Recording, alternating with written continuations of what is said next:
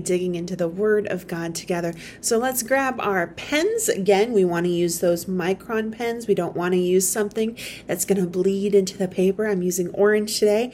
And we've got our pencils that we're using. Make sure you're using an OK pencil to mark things up in your Bible. And we are going to be going through today, starting in the New Testament, in Revelations chapter 12, verse 7 through verse 17. So let's open up our Bibles and begin. Now war arose in heaven. Michael and his angels were fighting against the dragon. Now let's remember together that here, and when you're seeing things in the Bible, when you're talking about dragon, that is a symbol. That's a symbolism of the devil. So keep that in mind when you're taking a look at things outside in the world and you're seeing things with dragons and all that kind of stuff. It really is referencing to Satan. All right, let's keep that in mind. And the dragon and his angels fought back, but he was defeated. No surprise there, right? And there was no longer any place for them in heaven. And the great dragon, again Satan, was thrown down. That ancient serpent, again snake, another symbol that is used in describing Satan. You know, we see that in the beginning of the Bible in Genesis. So you need to realize devil, dragon, serpent, these are all things that can also be interchangeable when describing Satan. And we see that in this passage. And that ancient serpent who is called the devil and Satan, the deceiver of the whole world, that's who he is, he was thrown down to earth. And his angels were also thrown down with him. No more access. And I heard a loud voice in heaven saying, "Now the salvation and the power and the kingdom of our God and the authority of Christ have come. For the accuser," again, that's Satan, that's who he is, that's his character. We know about God and who he is. We need to understand Satan has his character as well. "For the accuser of our brothers has been thrown down, who accuses them day and night before God." Now, I really like this next verse. Let's take a look. "And they have conquered him." He's conquered. He's a conquered foe. How? By the blood of the Lamb. Now, let's think back to School of the Cross. Remember, we were talking about how when the blood of Jesus was shed, that is blood that still speaks today. Remember, and we would say, it says justified, it says clean. There's all these words and proclamations that the blood has.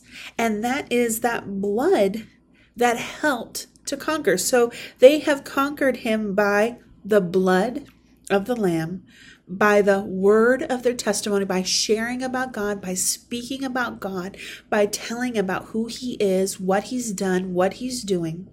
"For they loved not their lives even unto death." They weren't all about themselves. They weren't all about their life, these brothers. They were about advancing the kingdom of God. They were about sharing the gospel, that people would hear and know about him and know who he is. "Therefore rejoice, O heaven, and you who dwell in them. But woe to you, O earth and sea, for the devil has come down to you in great wrath." He's angry, but there's a reason. Because he knows his time is short. You need to remember with me the end goal of Satan, the end goal, what he wants to accomplish. He wants to divide people. He wants to turn people away from God. He wants to turn people towards him. He doesn't want people to go to heaven, and he wants people to go to hell.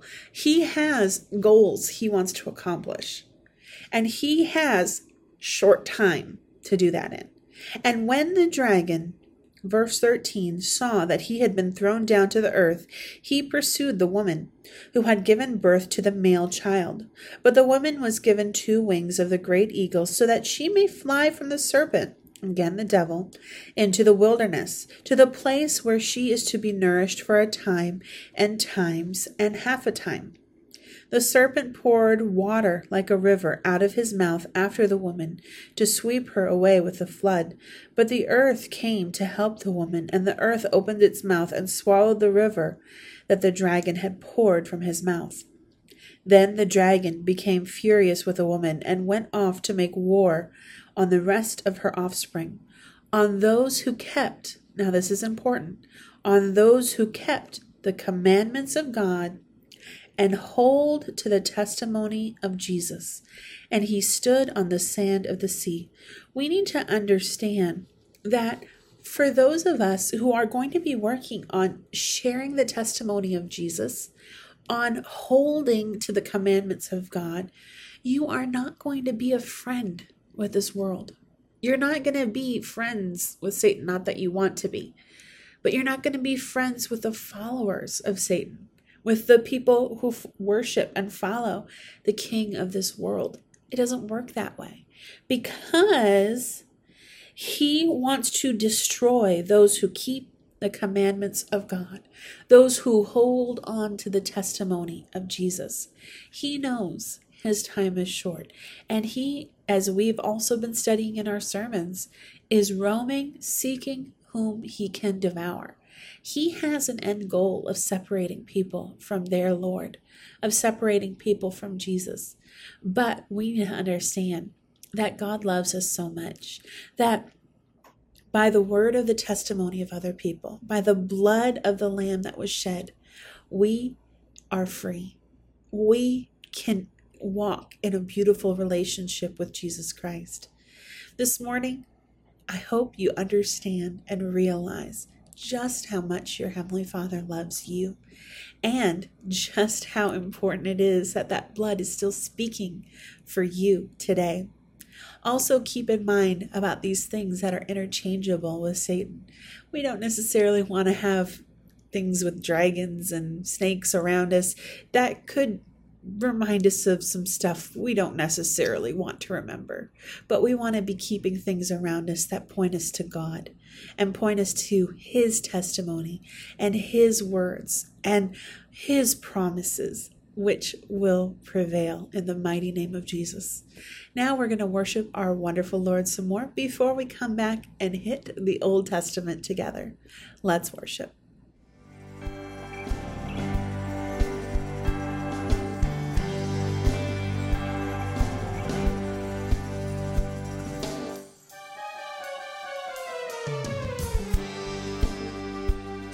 The night went to the little lamb. Do you see what I see? Do you see what I see? Way up in the sky, little lamb. Do you see what I see? Do you see what I see? A star, dancing in the night with a tail as big as a kite, with a tail as big as a kite.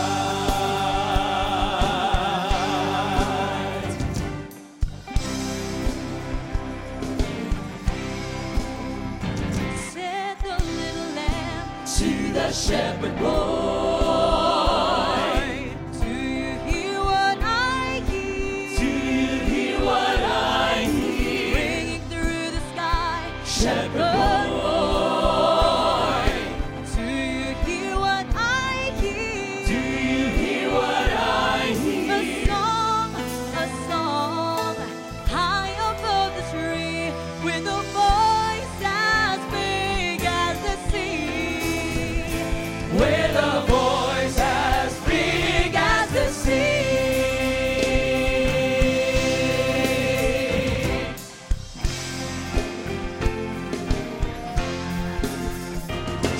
The shepherd boy to the mighty king. Do you know what I know? Do you know what I know? In your palace swamp, mighty king. Well, do you know what I know? Do you know what I know? A child shivers in the cold. Let us bring him silver and gold. Let us bring him silver and gold.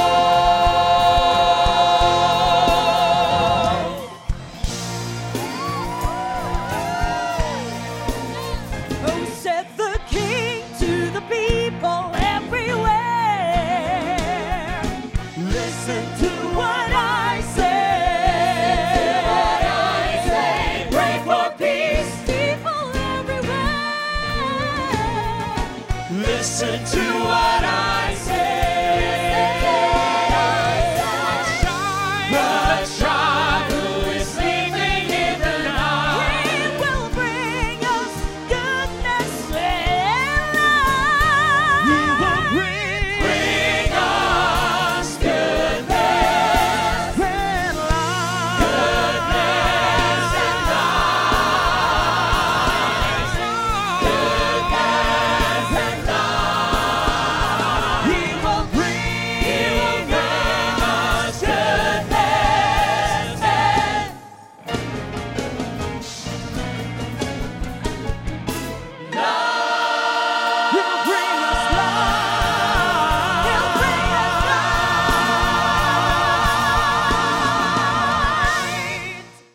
Everyone. All right, now I want to ask you guys if you would please open up your Bibles to the Old Testament, to Micah chapter 5, verse 1, and we're going to go all the way to chapter 6, verse 8 together. So let us start. Now muster your troops, O daughter of troops. Siege is laid against us. With a rod they strike the judge of Israel on the cheek. But you, O Bethlehem, Ephrathah, who are too little to be among the clans of Judah, from you shall come for me one who is to be ruler in Israel, whose origin is from old, from ancient days. Let's remember together that God is not a respecter of persons. You don't have to come from a big family or a wealthy family or a big clan, as we're seeing here in the passage, to be used by God. God can use anyone, like David. Came just as a shepherd boy. Look at Jesus. He wasn't born into the wealthiest of the families. He was born into solid parents, but who came from simple families. You take a look at his disciples when you study the Bible. You see that most of them were simple laborer fishermen. God doesn't take a look at your position and who you are and this and that. God just wants to use you. It doesn't matter where you came from.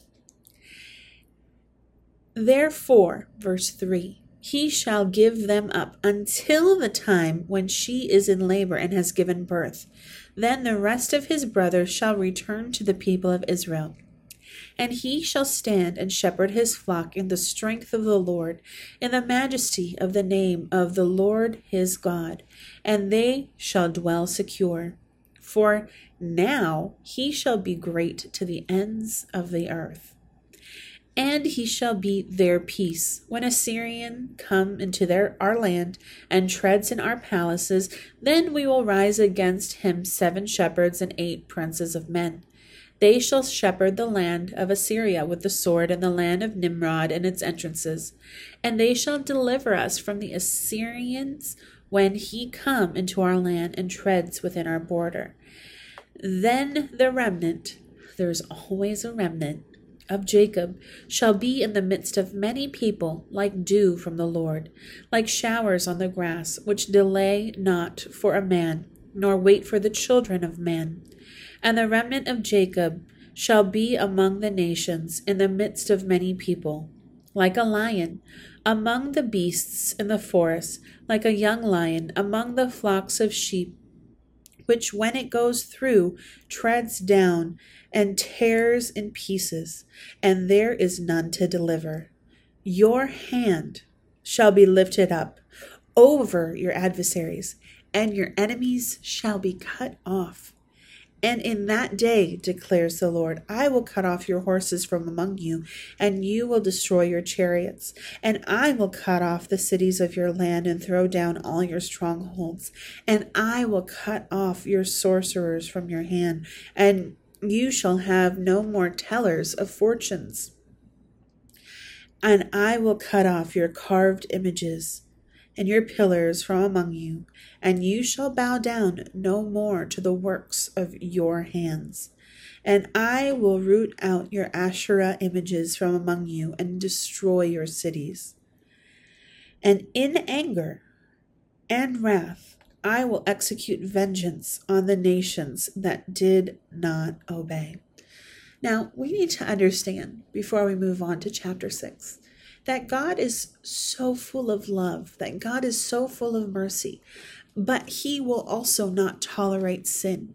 Though there is mercy, though there is a chance, there is also a limit to what God will allow, to what God will accept.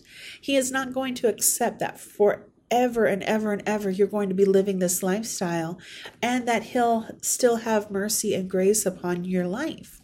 Now, yes, it's God's goodness that's going to lead people to repentance, as we know from the Bible.